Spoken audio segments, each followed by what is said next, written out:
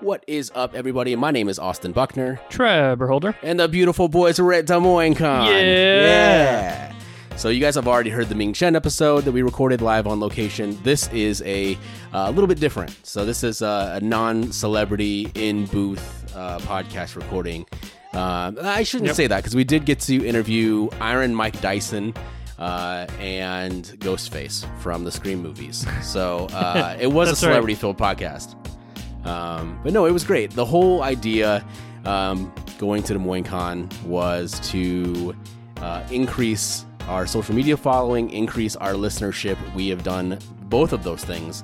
And the idea behind putting podcast equipment in our booth was never to get Ming Chen and Aunt Lucia to stop by the booth. It was always people walking by.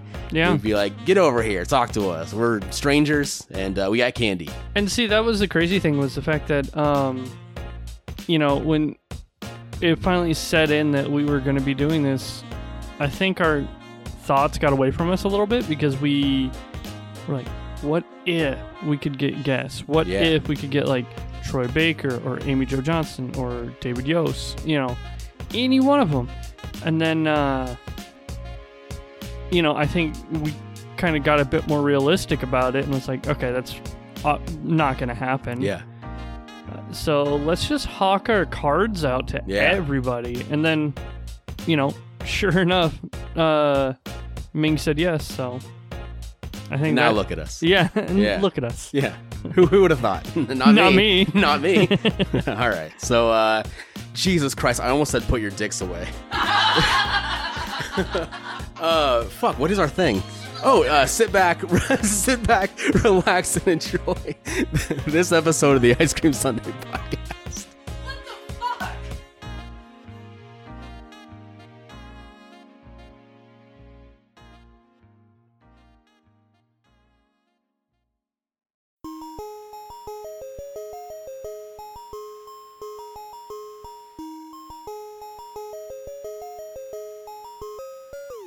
Mossy made it.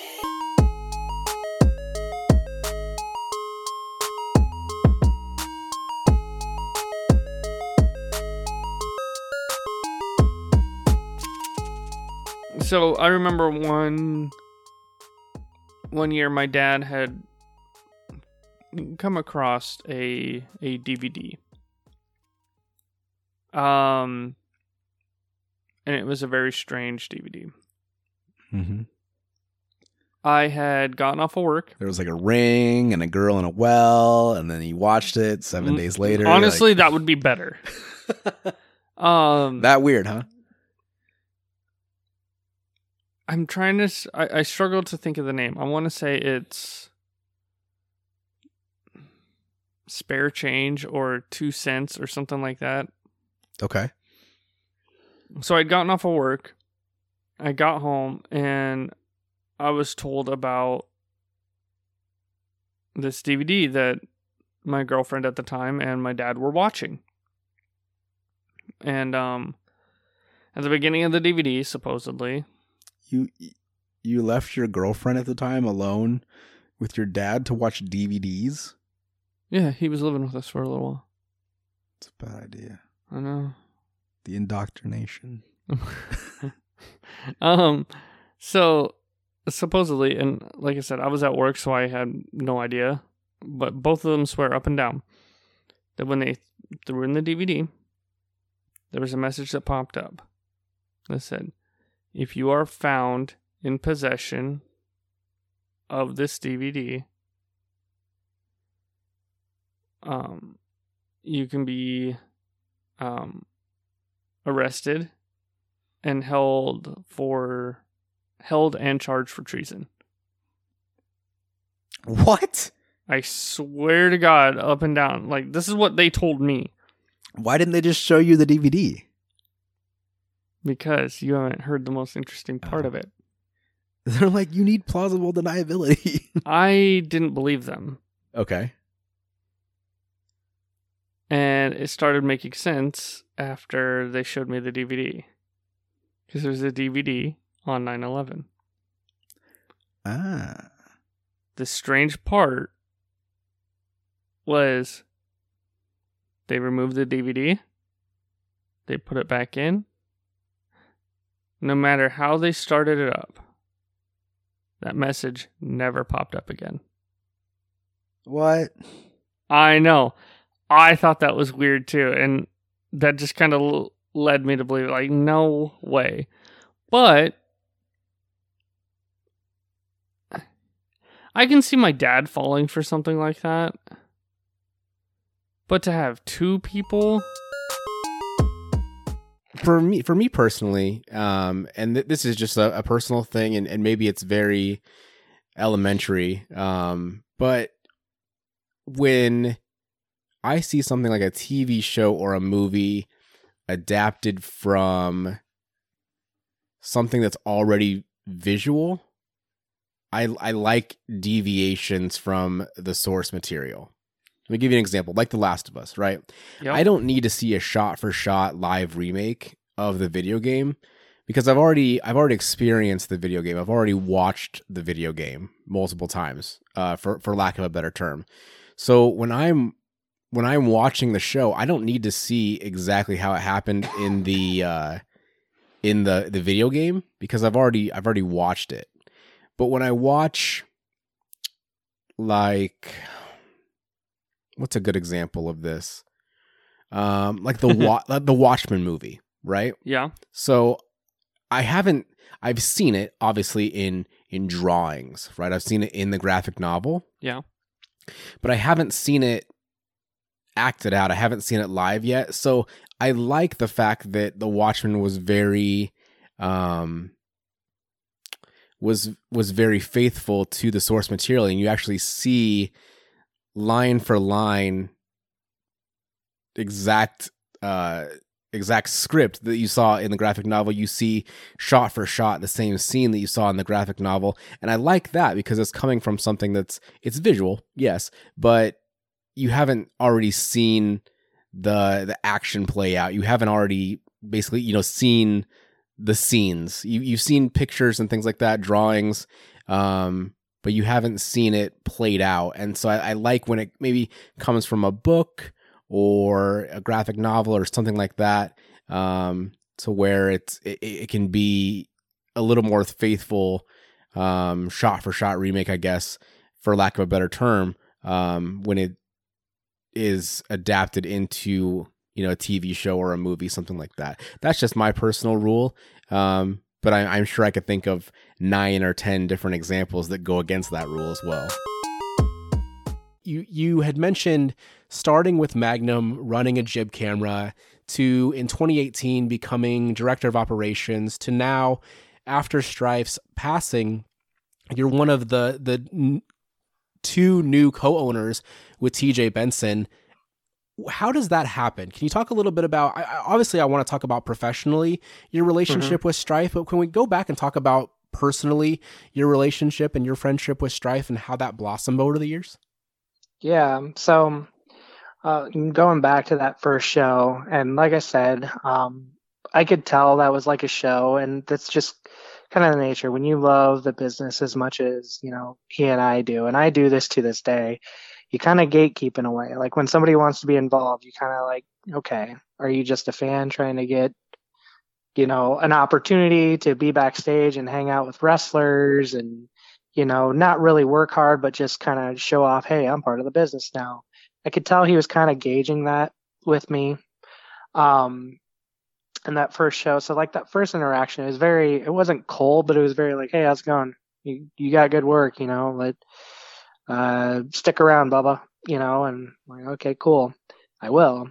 And just like show after show, like I would just bring a new idea to the table, or I would do a new graphic. I would redo entrance videos. I would put together interview pieces. I would do all these things. And I think, over that, and just creative meetings that I had with Strife too, he would tell me all the time, like, you just get it. And I think that really like resonated and clicked in him, like, man, this kid really loves wrestling. And it's not just fandom wrestling, like he just loves it from top to bottom like I do. Like he loves it And he would tell me all the time, you're going to love it so much that you're going to hate it some days. And yes, I have. And we've bonded over that over the time too. But like, I think it was just our passion. We would just feed off each other's energy. We wouldn't settle for subpar. We would be upset if something, the littlest thing went wrong. Like, for example, if something went wrong in his match that nobody would even care about because it's Jason Strife, like the guy was a showman through and through. He would like miscount a step somewhere and it would eat at him the rest of the night.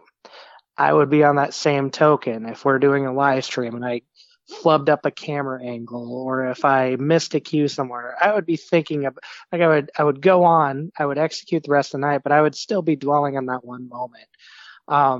We were just absolute perfectionists, and we'd gather about it, we'd pick each other up, and then we'd move on to the next show. We always dreamed big. We'd always like our bond was definitely Magnum, and and it blossomed into this amazing friendship. And I think one of the biggest memories that I have with him, and I think, sure, we were, pretty good friends at this point too, but this goes to, I believe it was 2016, was it, when WrestleMania was in Dallas? Mm-hmm. Yep, 2016. So he and I went. We didn't like travel together, but we basically attended all the WrestleMania events that week. That was the first time that I got to be a fan, and he was even a fan that weekend too. We sat up in a suite in AT&T Stadium. We didn't even have tickets to WrestleMania, mind you, until the day of. We got these awesome suite tickets, low price. We go up there. We're drinking, very overpriced liquor the entire night, having a blast. And that was like the time that we got to bond as, fans. And that's where I really feel like, hey man, we're really good friends. Like we're just like dogging on things, but actually like we marked out when Shawn Michaels came out in his gear. Like literally him and I jumped out of our seats and we're like, he's in his gear. And to see that side of Jason Strife means the world to me, because that dude, he had a tough exterior. Like he respected the business, but he also knew he could be a fan when he could be a fan. And he didn't really let a lot of people into his, personal and private life. And if you were on that side of his personal private life, man, you meant the world to him. If I can be honest, I would assume he has like a woodsy, Yeah. I don't know, like a rich, Like a mahogany teak wood. yeah, something real woodsy. Smells leather and mahogany. Yeah. Yeah, I just- could see that for him. He seems like a proper gentleman. He is. Oh yeah, Yeah. he's hilarious too. Was he? Oh, he was fantastic. We were in Rachel Lee Cook's line. Yeah, on not yesterday. I'm getting my days all messed around. Let's see, Saturday. And we had the pleasure of having a direct line of sight to Giancarlo and his interactions with each person. It wasn't just a quick sign, thanks, or a quick picture, thanks. Like he actually took the time to have a, mini conversation. Did he do like a panel, or was it just like a meet and greet? So we skipped out on his panel because I don't know. Me personally, I didn't feel like I needed to go to the panel. Mm-hmm. But I that wanted actually to. but it did work out to our advantage because we got there fairly early in line for the meet and greets. Mm-hmm. For his last round of meet and greets. Oh, okay. And so that was our last opportunity to be able to have our Mandalorian helmet signed that we had 3D printed By Mr. Corey Bone. Boom. He's the one that printed that? Yeah. Oh. That was his first time. You know what? Time out for a second. This is actually going to come out before the anniversary episode, but the anniversary episode, we talked about who we wanted to have on as guests. Yep. Corey, for obvious reasons. Yeah. Yes. Absolutely. Anyway. Yes. So you got that signed by who? Giancarlo. Oh, because duh. Yeah. Moff Gideon. Yes. Yeah. Yes. So it was cool because we had that 3D printed for our baby announcement of Caden. Mm-hmm. So it was nice to be able to kind of carry that through of here's going to be this thing that's very cool. going to be signed. Yeah. Yeah. Was he impressed with it? Yeah, he loved it. And we showed him pictures of the announcement and Caden. Of Caden, of course, because when I was talking, we were waiting in line. So there was a section of the line that was gotten through when we were waiting, of course. And then all of a sudden he had to take a production call. Oh. And so he was going to be on for at least 20 minutes. Like he's fucking important or something. Right. So Better Call Saul is over. Breaking Bad, you died. Get over it. So we were the first people that were going to be, head of the line when he got back from that production call. So then, I was just being my normal self and chatting with the Planet Comic-Con volunteer who was there, who coincidentally happens to do Ren fairs and everything else. And then also the agent. I had noticed that when the agent came back by while waiting for Giancarlo's meeting to be over, kind of came back to hang out and pulled some stuff out of her bag and put it down at Giancarlo's spot. It was a couple Lindor truffles and a couple other pieces of chocolate. So That's awesome. I said to her, I was like, hey, are those the treats that help him kind of move along through the day? And she bust up laughing. Was like, you can't learn my secrets for this. So, I got to know them and just have some friendly conversation. Well, I showed them, pulled out the helmet and said, yeah, our friend 3D printed this. They're like, you can get these 3D printed? And we're like, yeah, it was really, really cool. And we said we used it for our baby announcement. I showed the picture and their immediate answer or immediate question response was, where's the baby? And I'm sorry, but here's a picture of the baby. And they both were like, oh, and the agent said, Giancarlo loves a good baby. So we knew we would Eating them. Yeah. So once we got the helmet sign, or we got the helmet set down to sign, I was looking at the pictures and I was like, well, it'd be really cool to have one of his photos as Moff Gideon to display with it. So I asked, hey, could we have one of the pictures, or how much for a picture? Just the picture, doesn't have to be signed.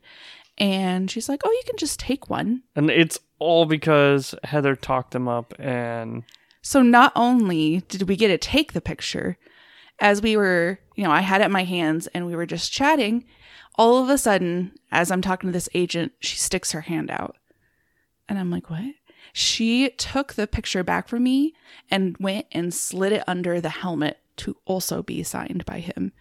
Usually so you got a freebie. Yeah, per item, it's $80 to get signed. So we got a free $80 thing. So that was really cool. You know what pisses me off is fucking every episode of Meatless Monday, you're like, I have anxiety and I'm shy. And then here you are, the most charismatic fucking person.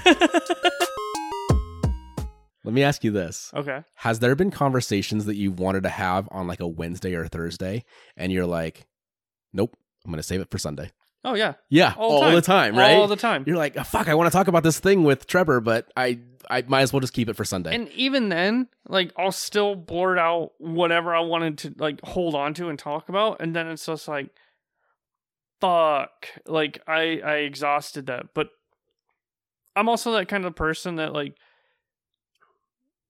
you can make this as comparable as possible. But, when I get someone a gift, I want to give it to them then. Oh, I don't want to wait. I want that immediate, I want you to see this. I'm excited for you to have this.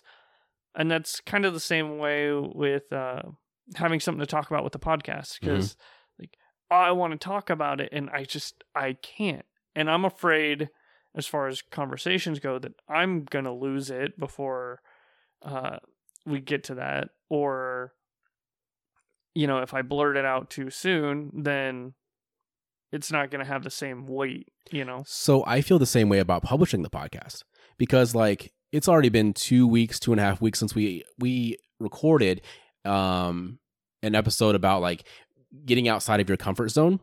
And we talk about like me doing pro wrestling and music and you doing stand-up comedy and what we would want to do, like jumping out of an airplane and traveling and all of these things. Yep. Basically, getting outside your comfort zone is the topic of the podcast. We recorded that weeks ago, and it'll be another couple weeks before we publish it because there are other episodes that we're putting out that are more timely. Like we have to put the anniversary episode out on the anniversary. You just went to a Kansas City convention, comic book convention, so that makes sense to put that one out next. And so this one keeps getting pushed further and further back. I get that same way. I record a podcast or an episode that I think is really, really good, and then I'm like, motherfucker, I can't wait for everyone else to hear this. And I get so excited about it. The Logan Davis one that we just, at the time of this recording, it's the most recent episode. It came out yesterday at the time of this recording. I recorded that on Tuesday night and then just sat on it for like 5 days before I released it. And I was so excited to get that one out because, like I said, love Logan, love Magnum Wrestling, awesome conversation. So speaking of like multiple girls that I had talked to or hooked up with in the same building, my 2007 Young Musicians of the Midwest Music Festival experience, not the craziest one of those stories. All right. I know this went from comfort zones, but yeah, now fuck it. I was out of my comfort zone, and then I got real into a comfort zone, a vagina. Whoa. My senior year of college. Okay. I had been dating the same girl. Her name's Kristen. Since school starts in August. I had dated her October of 2007 when I first got there, all the way up through my senior year. And then we broke up in November of 2010. So I dated her for over 3 years, most of college, right? So we had broken up. We had split. And I'm with another girl that I'm just like dating, wanting to start a new relationship with. Sure. I take her out to a bar, and it's Maryville, Missouri. 10,000, so like the size of Creston, right? So there's like 3 bars, right? Little college town. I guess they were all right next to each other. Of course. So we go to this nightclub. I go up to the bar to get her a drink. She's with me. This redheaded girl. Honest to God, don't even remember her name at this point. But we had been seeing each other for like just a few weeks. The redhead? Yes, just a few weeks. Is it? No. Okay. No. This is a girl inconsequential. Different girl. Got it. Yep. You'll see why. But so we'd only been together for like a few weeks. She's with me. She's like on my arm. We're having a great time. It looks like we're a couple. It's so adorable. We're getting a drink.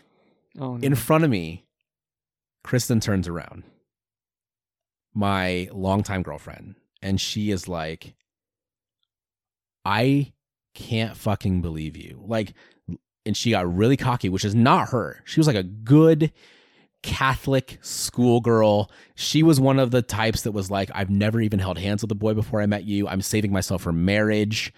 That didn't happen, but saving myself for marriage, like a good-hearted person. And that night she got so fucking cocky and went like Sandy in Grease, just fucking bad bitch attitude. And she was like, look at me, then look at her. Like, this is the fucking girl that you're leaving me for? And like a light bulb just went off on my head. And I'm like, yeah, you're right. What the fuck am I doing? And then I left the redhead at the bar, went home with Kristen, slept together, dated her another 6 months. What the fuck? Yeah. Yeah. That's fucking wild. Yeah. What? Yeah.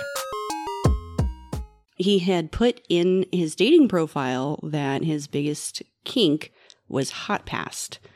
And I had no idea what that was, so he had to explain it to me.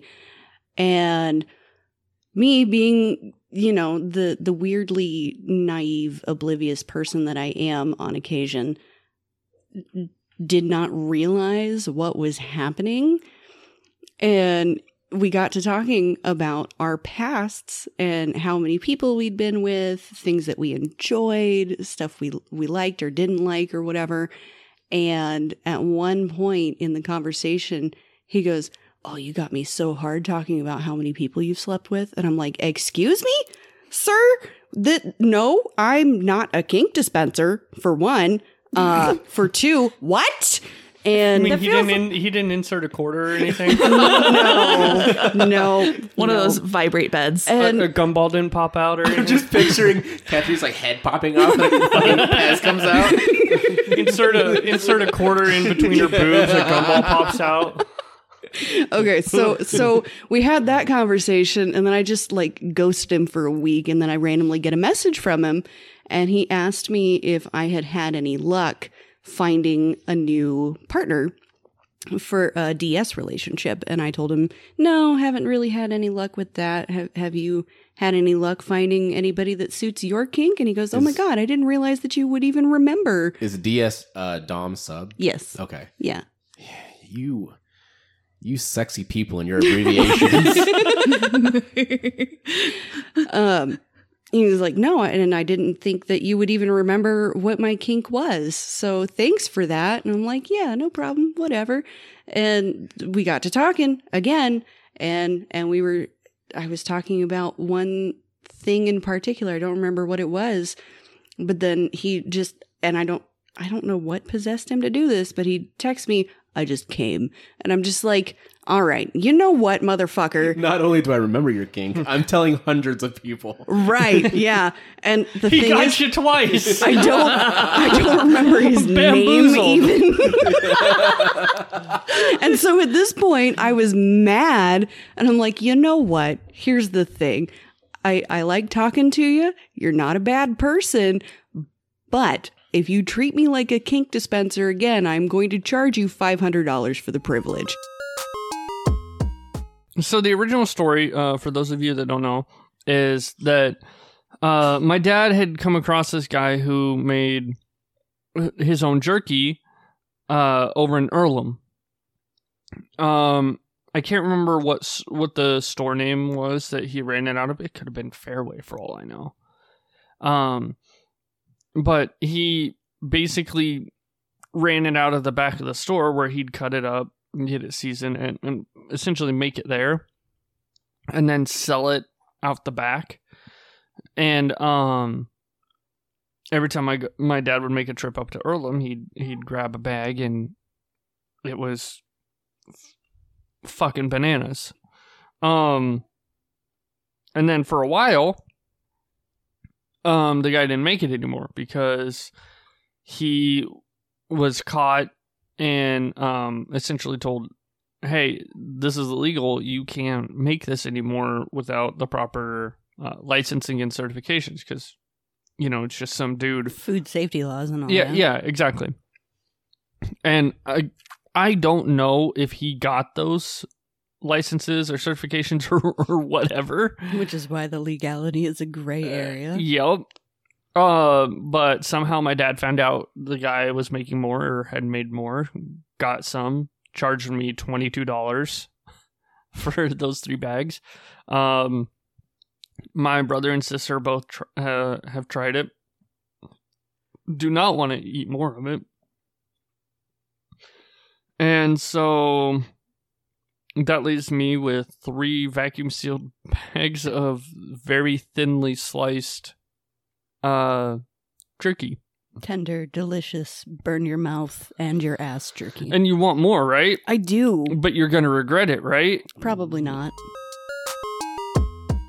This is off topic. Yeah. But you had mentioned your babysitter, and it made me think of like when you were a child. Mm-hmm. And I wanted to let you know that yesterday, as of the recording of this podcast, I saw Angela Johnston, who's now Angela Handy. Yes. She was an exhibitor at Middle of the Map Tattoo Convention. Yeah. Okay.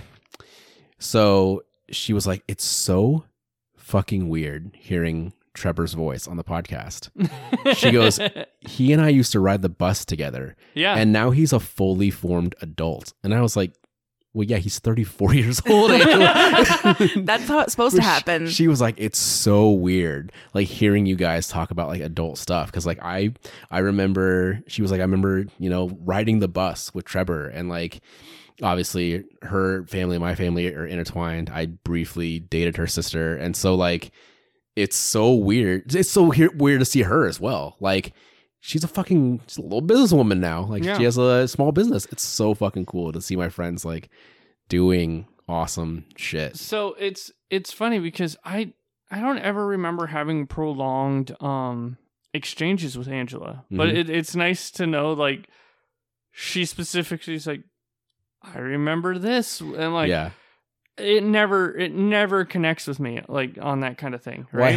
Well, I had friends that I knew were going to be there, like Abby Warner, who we've had on the podcast. Yeah. And so I knew that I was going to have some friends there. So I knew that there's people that I had to go see their booths. Sure. She was not one of them. I didn't know that she was going to be there with Exude Beards. And she was like, it's so weird running into you. And I go, why? She goes, I just listened to your podcast for the first time this past week. That's and I was cool. like, that's awesome. I was like, what episode did you listen to? And she's like, I'm not sure what number it was, but it had to do with sex. And I was like, oh, well, that doesn't narrow it down at all. I was like, the entire show for the last year has been mental illness and my dick. Like, pick an episode. Like, you're gonna hit one. So my friend Dakota sent me this. He was the only one that emailed it, so he's the only one that followed the directions. Everyone else just sent him in the group chat. So let me see if I can even find it. He said, I got a little long-winded. This is a 5-minute story. So here we fucking go. Hey, what's up, Ice Cream Sunday podcast? My name is Dakota Stricker. I'm going to go with the most cliche of all cliche sayings in history and say I am a longtime listener, first-time caller. My God, that just made me cringe out of my soul. But anyway, how I found the podcast, I'm friends with Austin, which how we met is a pretty interesting story. I wouldn't say it's funny or anything like that, but it is a worthy anecdote. We worked at the same place over in Carroll, Iowa. We worked at a call center for a home warranty company. But anyway, how we met was we were in the same training class. He was in the customer service department. He was slightly above me, handling escalated calls. I can't remember the exact title of it. But anyway, one day in that training class, I came in with a Kenny Omega hoodie, and we kind of just hit it off on talking about wrestling and all that, basically from the get-go. Plus, he was also making jokes and all that with one of my close friends who actually was in that training class. Didn't know he got the job out there, which was hilarious when I walked in and saw him sitting there. Sadly, he unfortunately passed away a couple years back. But anyway, my story with how I came to really know Austin was when we first got out onto the actual work floor, taking calls and all that after like a few weeks of training.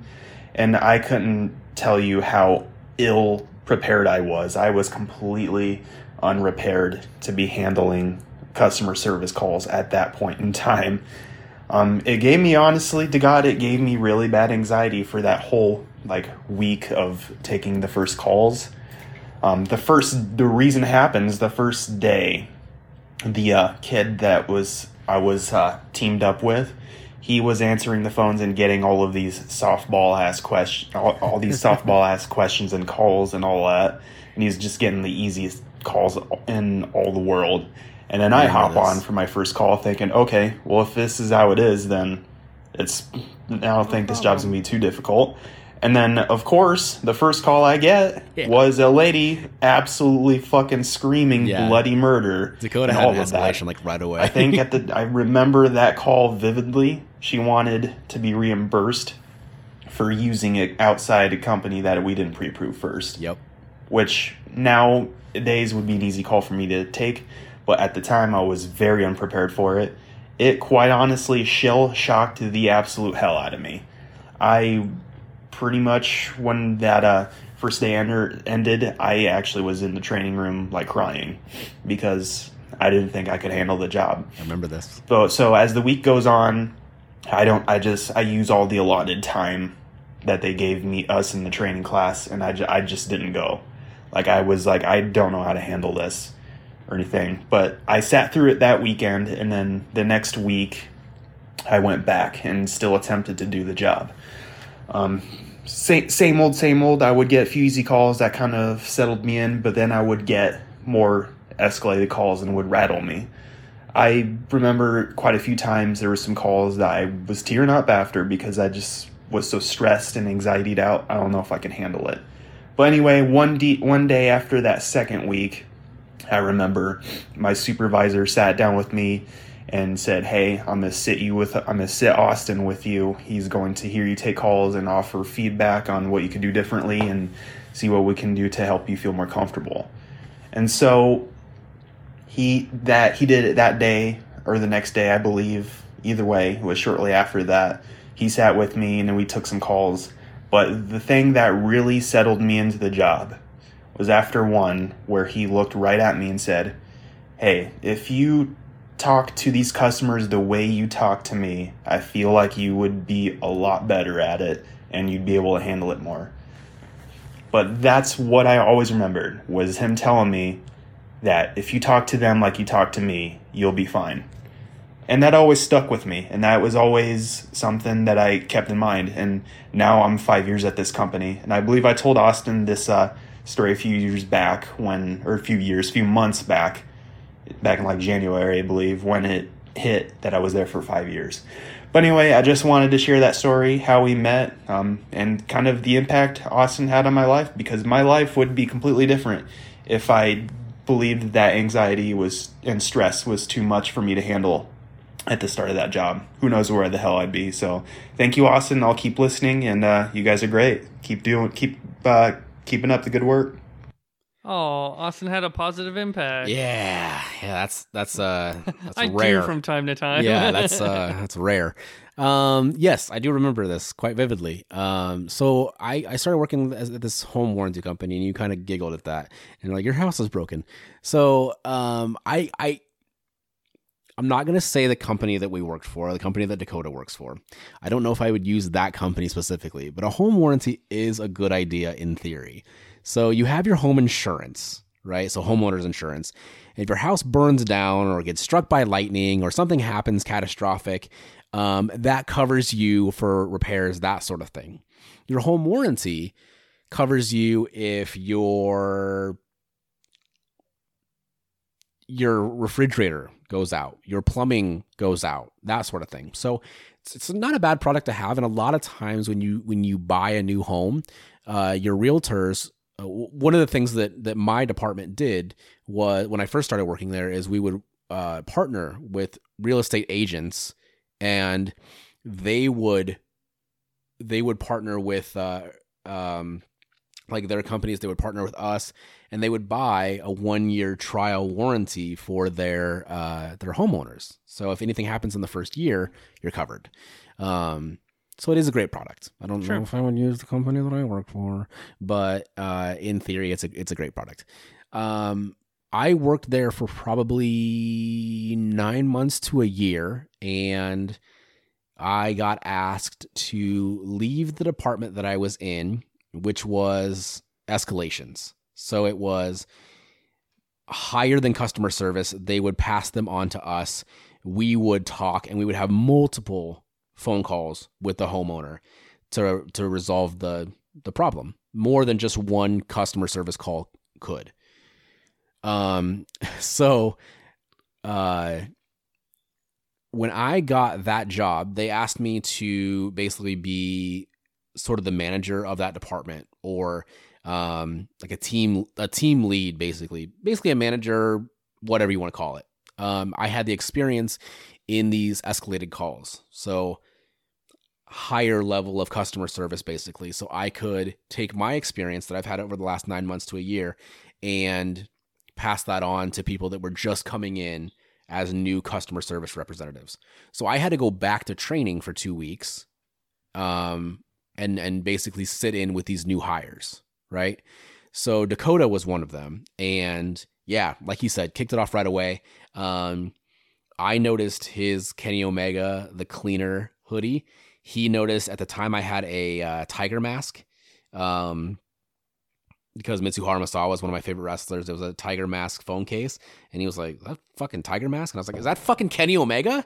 So right away, we were the best of friends, because when you live in a small town, you search for those very few people that have the same hobbies as you. So yeah, and Dakota was just super, super nervous right out the gate. And yeah, I just remember that conversation. I was just like, "Hey man, like, you and I have this great rapport, and if you just like talk to me and treat these people like they're people, not customers, not just someone that has an issue, someone that's yelling at you, sit down and talk to them like like you're their friend and you just want to help them.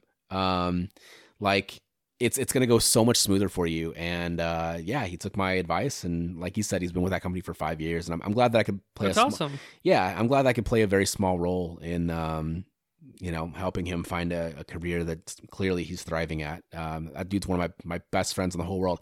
If you remember, I don't know if I remember or if I said this or not, there was one person that was very, very important to me that didn't show up to my wedding. Not my mother. It was Dakota. And the reason that he wasn't at my wedding is because he got married that same night. Oh. So yeah, super, super cool. So yes, Dakota, I love you. You should have had like a FaceTime with him. Yeah. That would have been cool. I'm glad you're doing well. No, I definitely know how it feels, because we actually had to kick somebody out of our wedding just 2 days before the wedding, because we had a mixed bachelorette party the night before. Well, not the night before, the night before the wedding. And his cousin decided to, for whatever reason, get super drunk and think that my husband's best friend was saying shit to him. And because my husband's best friend is black, he decided to start bringing color and race into this. And he was out there because our friends, they came up from North Carolina. They were inside with their not even 1-year-old baby. We were all hanging out inside. He was outside, like, having this whole drunken kind of fit thing. And because he was trying to hook up with my friend at the party. Yeah. Which, whatever. It was a bachelorette party. They were both single. He was getting ready to join the army, which did not bode well for him. He had to leave because he has a bad back. Because he thought joining the army in his 30s was going to be a great idea and fix all of his problems. That's why they have an age limit at 35. Those fucking He's morons. like 30. He's like 31, 32. Oh, God. So, yeah, he decided to do that. He was trying to hook up with her. They were doing a whole bunch of making out thing. We were just kind of like, yeah, like, and she was trying to ask for advice. So that's what we were inside doing. And he thought we were inside bashing him. But not just us, just my husband's best friend, which was not a thing at all. So, we went out. I went out there and I saw him getting mad, and I came back inside because my friend was getting ready to come back outside, and I was like, "Hey, no, I think you need to stay in here." Mm-hmm. And my husband's best friend, he's like, "Well, why? What's going on?" I'm like, Blaine's cousin. I'm like, my husband's cousin. He's having, some issues. Like, he thinks you said something. So what does my husband's best friend do? Go outside and be like, "Yo, like, what's going on?" Because my husband's best friend is also a correctionals officer. Oh, shit. And all he comes outside, sees him getting very belligerent and loud with my in-laws and my sister-in-law. And so what does he do? His corrections officer, side kicks in, goes up, grabs him around from the back to pull him away and restrain him until he calms down. That did not happen. He lost it. He shoved him onto the ground, and I got in between. And me, being only 5'3", decided to get in between these two big men that work out consistently. And like, if you're gonna hit him, you're gonna have to go through me. No other punches were thrown, but it got to the point where the next day, my husband's best friend's wife was like, "If he's going to be at the wedding, we will not be." Mm-hmm. And so we were like, no, we understand. So we had to uninvite him the day before. Mm-hmm. And then what does he do? As the wedding starts, puts me and my husband in a group chat on Facebook and starts going off about how he's so sorry and how he doesn't want to ruin our day. He doesn't want to make it about him. And that he hopes we have a great day. And then because we're not responding, continues to write a paragraph about mm-hmm. how sorry he is. Mm-hmm. And how he doesn't want to take away from that day, and we hope we enjoy ourselves. I'm like, it's kind of hard to when you're blowing up our phones, my dude. So basically, the whole backstory behind jumping the shark is the show had essentially run its course, right? Yeah. And they needed to bring back viewers or have a big exciting moment. And so the idea was they get Henry Winkler, the Fonz, Yeah. Hey. to ride on skis being pulled by a boat and then jump over a shark. Well, that's Gotcha. Yeah. stupid. Sorry. So Oh, no, don't apologize. so that show came up with that phrase. It's amazing. Interesting. I thought Jump the Shark came from never mind. Jimmy John. Do you guys know What? do you guys know the Jimmy John story? No. Okay, I just recently heard this, but apparently there was some allegations going around last year that Jimmy John was out in the ocean and he found a shark and he was naked and he was on top of the shark and it got like some press coverage. Fuck the shark? He Allegedly. might have fucked a shark. But he was on top of it. Like, not like he was like, sharks don't have blowholes, do they? No. I don't know, but he was on top of. I don't fucking know. It's a shark. Are you thinking of whale How many or sharks have I dolphin? seen? No, I don't know. But he was like on the shark, and like there was pictures going around of him on a shark, and maybe that's how. I'm very afraid of like marine life. Like the Yeah, ocean fuck scares the shit the out of me. ocean sucks. So I don't know enough about it because I'm like, well, I'm terrified of it. So why Yeah. would I study it? So if you spoke with confidence and you were like, sharks have blowholes, I'd be like, I mean, they yeah, of course might. they do. Yeah, why wouldn't they? I mean, of course, yeah. No. That makes sense. is that that's a mammal thing, isn't it? It is. That's a okay, dolphins well, and sharks- dolphins have blowholes. Yeah. dolphins. and- Yeah, Dolphins because dolphins they're are mammals. Sharks are fish, and fish are stupid. It's fish are friends. No, they're Not not. food. Going back to the fact that like actors can make $1 million an episode and the writers get a fraction of that, when really the writers are the ones that make the actors look good and the actors are just saying writers' lines. It reminds me of, so this is a different kind of writing. This is speech writing, but Obama, Right. commonly known as like the most eloquent speaking president in a long time. Probably the coolest, if Yeah, we're being and honest. just like cool as fuck. Did you ever listen to any of the episodes of the podcast that he had with Michelle? that too, but specifically the podcast that he had with Bruce Springsteen? No. Yeah. I didn't know that was a thing. Boring as fuck. Is it? Like it's one of those things where it's like you can get up there and you can have the look and you can have like a little bit of swagger, but like if you don't have the right words to say, I gotcha. You know what I'm Okay, saying? yeah. That's the point I'm trying to make. It's like he doesn't have his, fucking awesome writing team behind him, and Yeah. it just kind of falls flat. And it's like you were like the most engaging, like captivating dude to watch speak. Like even before he was president. I think it was 2005, 2006. Well, I mean, what does he have to work for at this point? You know. Well, yeah. I mean, he kind of peaked at being president, and then after, why? Yeah. You know. Yeah. He doesn't need to be more famous. He doesn't need to be in the spotlight, and I don't think he really wants to be. Oh God, I wouldn't want to. Like he did his thing, and Whether you liked him or not, I wouldn't want to, because like half the country, no matter what you do, hates every decision. Like I don't agree with much of what George W. Bush did in his presidency. But man, I can't do anything but respect the way that he is just like taking himself out of the limelight. He's like, I'm just gonna go fucking paint. Like, you know what I mean? Like, half the country like fucking hates you. Half the country thinks that you are responsible for 9/11. I'm probably in that half. Forgive me if I have this story wrong. No. But you had a chance to meet Kevin after you created a fan website for Clerks. Is yes, that correct? that's correct. So I didn't see that movie until I was an adult. Okay, Which, for my grandparents' sake, probably a good thing. I guess. I didn't see that movie until when I was an adult after I'd already worked retail. Right. Okay. So very much like Office Space, you see that movie after you've worked Oh, in yeah. offices Yep. and you're like, oh man, it's so relatable. Yeah, they nailed it. So you created this fan site for Clerks. What did that movie mean to you? So I was in college, and I was working at a video store, kind of crappy video store, and we only got like one copy of every movie to rent out. So, Sure. If the hit movie got rented out really early in the day, all night you'd be like, hey, is Jurassic Park in? No, it's rented out. It's Jurassic Park in? It's out. All day. I was like, why, bro?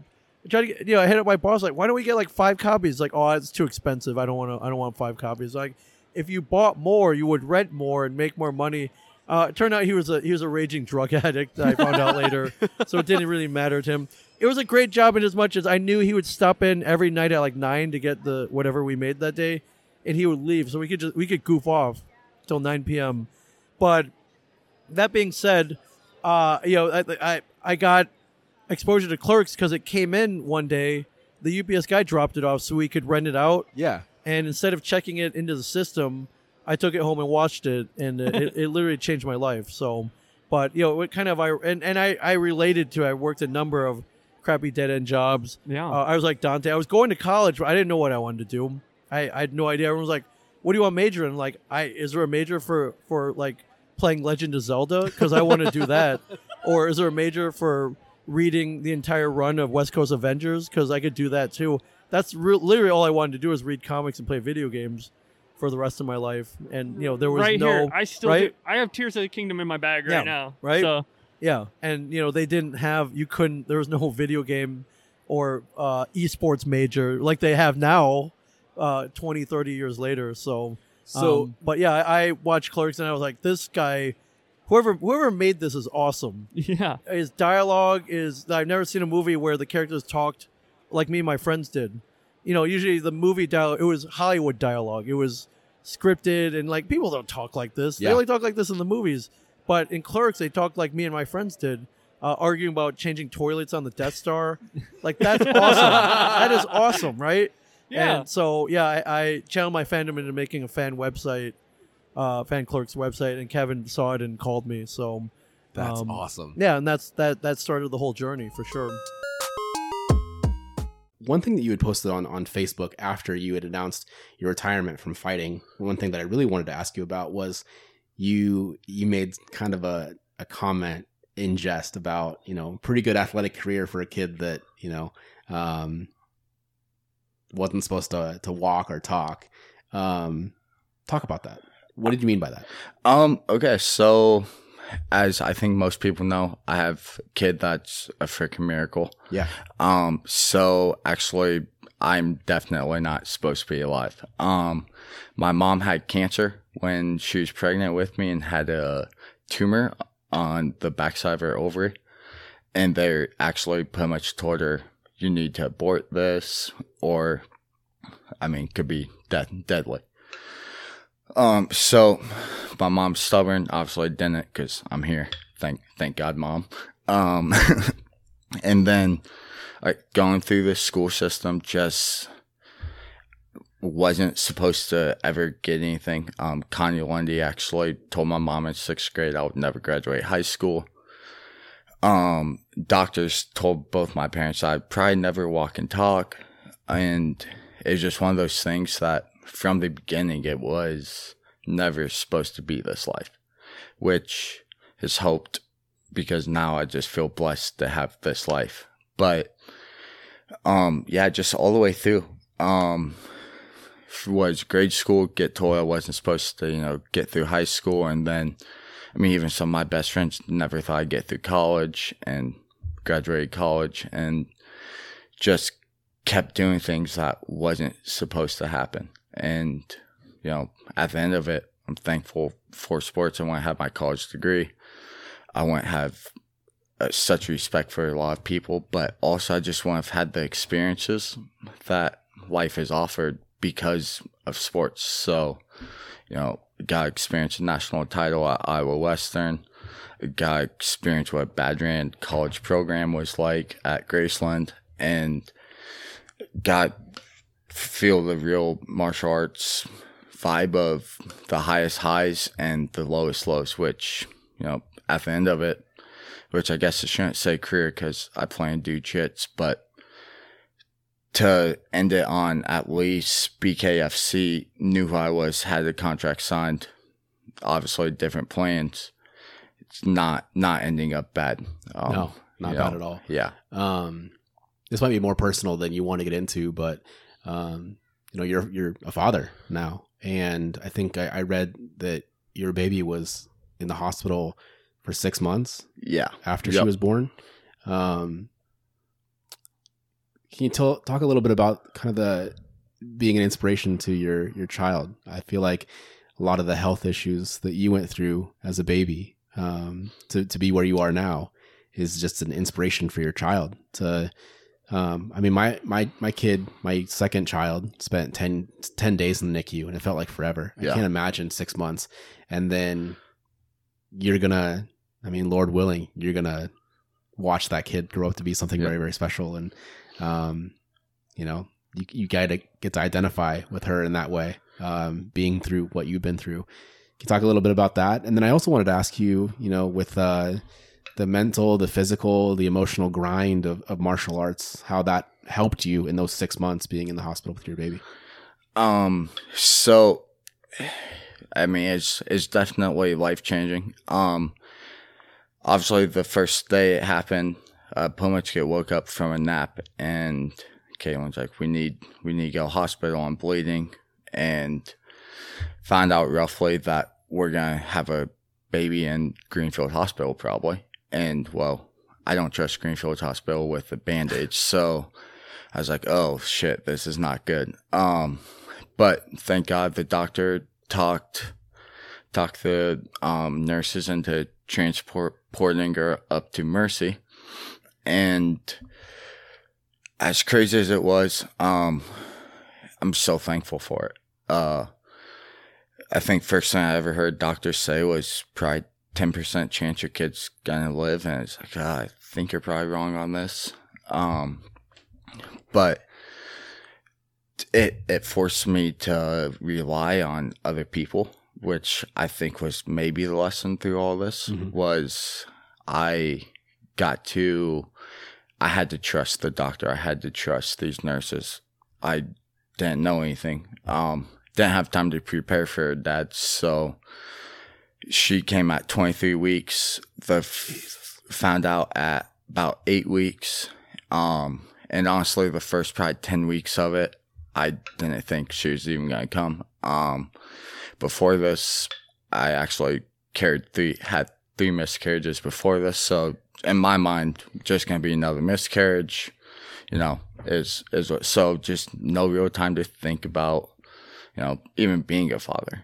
But then to see like how good those doctors worked, and just seeing how good like the nurses were, and trying to keep even the craziest situation into like a positive light, was life changing. First match was Josh C versus Airwolf, which was very, very, very good way to open, very, very fantastic way to open the show. Like those two, because those two guys had history already, because they're both in Minneapolis, and then we had, I think another match was like, we had like what's his, why has his name escaped me? Dante Martin was on the show, but he had a different name at the time. He was Angel del the Oro or whatever. Angel of So that show was the first time they ever took their mask off. I was going to ask you about that. Yeah, and I didn't know what was happening. Like I told guys, like, hey, this is your match.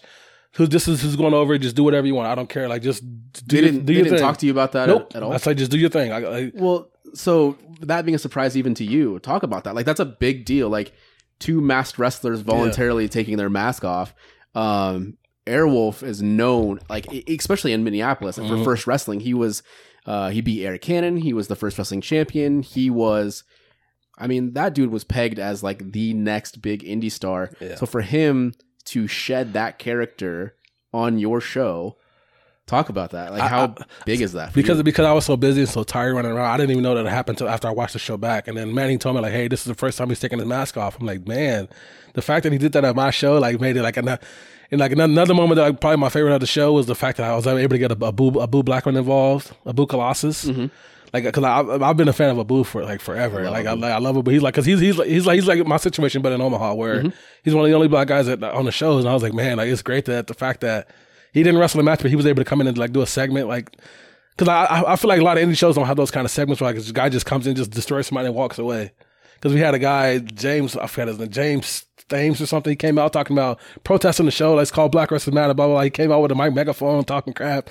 Abu comes out like, hey, man, you got to go. You know, Abu, you got to get out of here. He's like, Grandpa is called Black Wrestlers Matter, not Black Grandpas Matter. And Abu's like, okay, well, see ya. And he just murders him. So good. And like that was probably one of my favorite moments of the show. And like I say, we just had, like, we were able to donate $3,000 to a charity. So there's a guy I told you about, Billy Weathers. She had a charity called Knowledge is Power, where like it helps like kids in like lower income communities get like supplies and all that stuff. Yeah. That was probably like one of my favorite things to do is like, cause especially with me growing up in Chicago. Like I mean, we were poor, so like the fact that like there's charities around that helps kids like me when I was younger like get supplies and like stuff like that. That was probably the biggest thing for me, like to be able to donate money to them, because like I love doing stuff like that. Context. If I'm going out on a date, I will go all out. Yeah. Nice shirt. No. I kind of fake, nice shirt, aftershave, fully shaven, hair done, everything. Full works. I decided flying to the States, a bigger gesture was needed. It's like that scene in Step Brothers. Like, what the fuck are you wearing a tuxedo?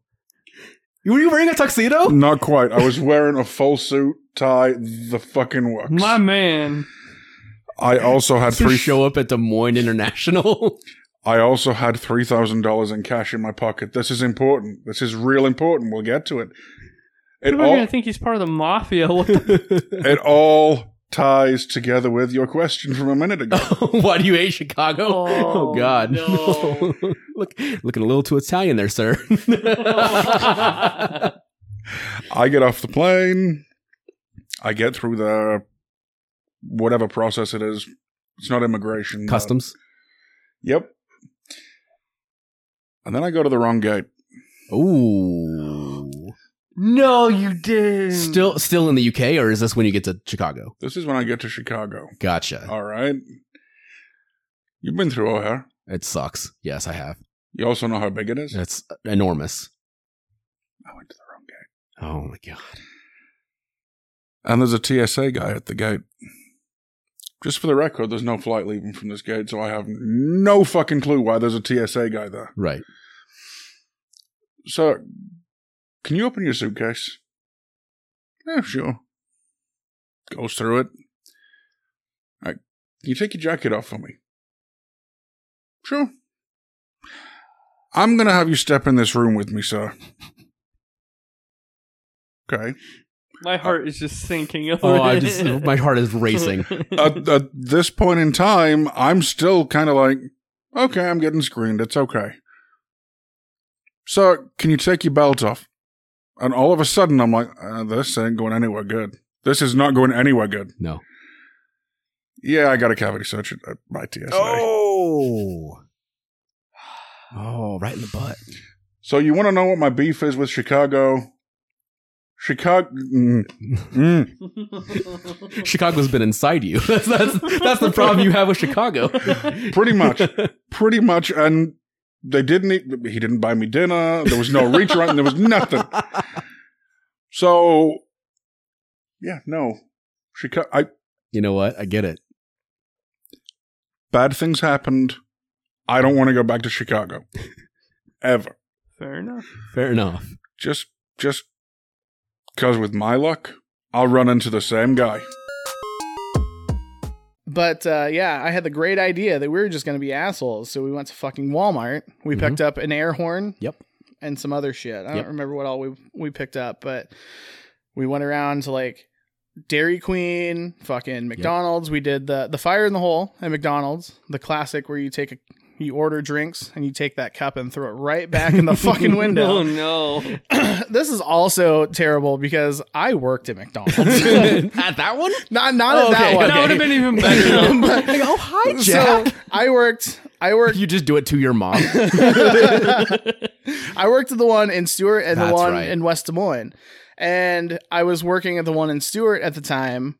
And I actually had to run down to Creston to pick up product. Literally at the fucking front desk was the dude that I threw the fucking cup at. Oh, I love it. I love it. Please tell me you had a mask on or something. No. No. I was like, God, I hope they don't remember me. So here's why we died. Almost died. Okay. On the way home, we are fucking with drivers. It's pitch black. And we're like, we're going to turn our lights off. You fucking idiots. Behind cars, right? No, that was when we were in the Lincoln. That was a different time. Oh, was it? Yes. Okay. The time that this guy was I remember. Okay. Yeah, so this guy has his hood up. And he's fucking with his car battery or whatever. We got one more sody pop left. And I mean, like a Hall of Fame MLB pitcher, chuck it out the fucking window at this dude. Yep. Full bore. We're going 60 miles an hour. This dude hits him right in the fucking chest and yell fire in the hole. Okay. And blow the air horn. We're a tiny bit scared. The trifecta. We're a tiny bit scared of this guy. So we take some gravel roads and we take a big fucking square, right? And we get back to the highway and we're like, we definitely lost him. And he was broken down on the side of the road. Right. What are the chances that he's going to come up behind us? All of a sudden, this car, fast as shit, starts gaining on us, passes us, immediately hits the brakes, and blocks a lane of traffic. He gets out with it was like a crowbar. It was like a crowbar. Or a baseball bat. Like a long crowbar. And we're like, nope, fuck that. Get in the left lane, go around him. Okay? This guy immediately gets back in his car, comes at us again. This time he blocks both lanes of traffic. Yep. He is literally like sideways in the fucking road. This fucking genius of a man, cool as a cucumber, puts it in the ditch, drives into the ditch and out, back onto the road. In my mother's Ford Taurus station wagon. Yes. Matt Freeze, who, mind you, was not yet smoking weed. This is a sober man. Decided, you know what? We're in some trouble here. I'm going to call 911. Yep. So he gets on that. He gets on with 911, and they're like, "What's the issue?" And he's like, "We're being chased." And they're like, "Why is someone chasing you?" And Freeze just goes, and then just hangs up. So I don't know. we didn't throw anything at him or anything. Yeah. One of the better days of my life. And also scary as fuck.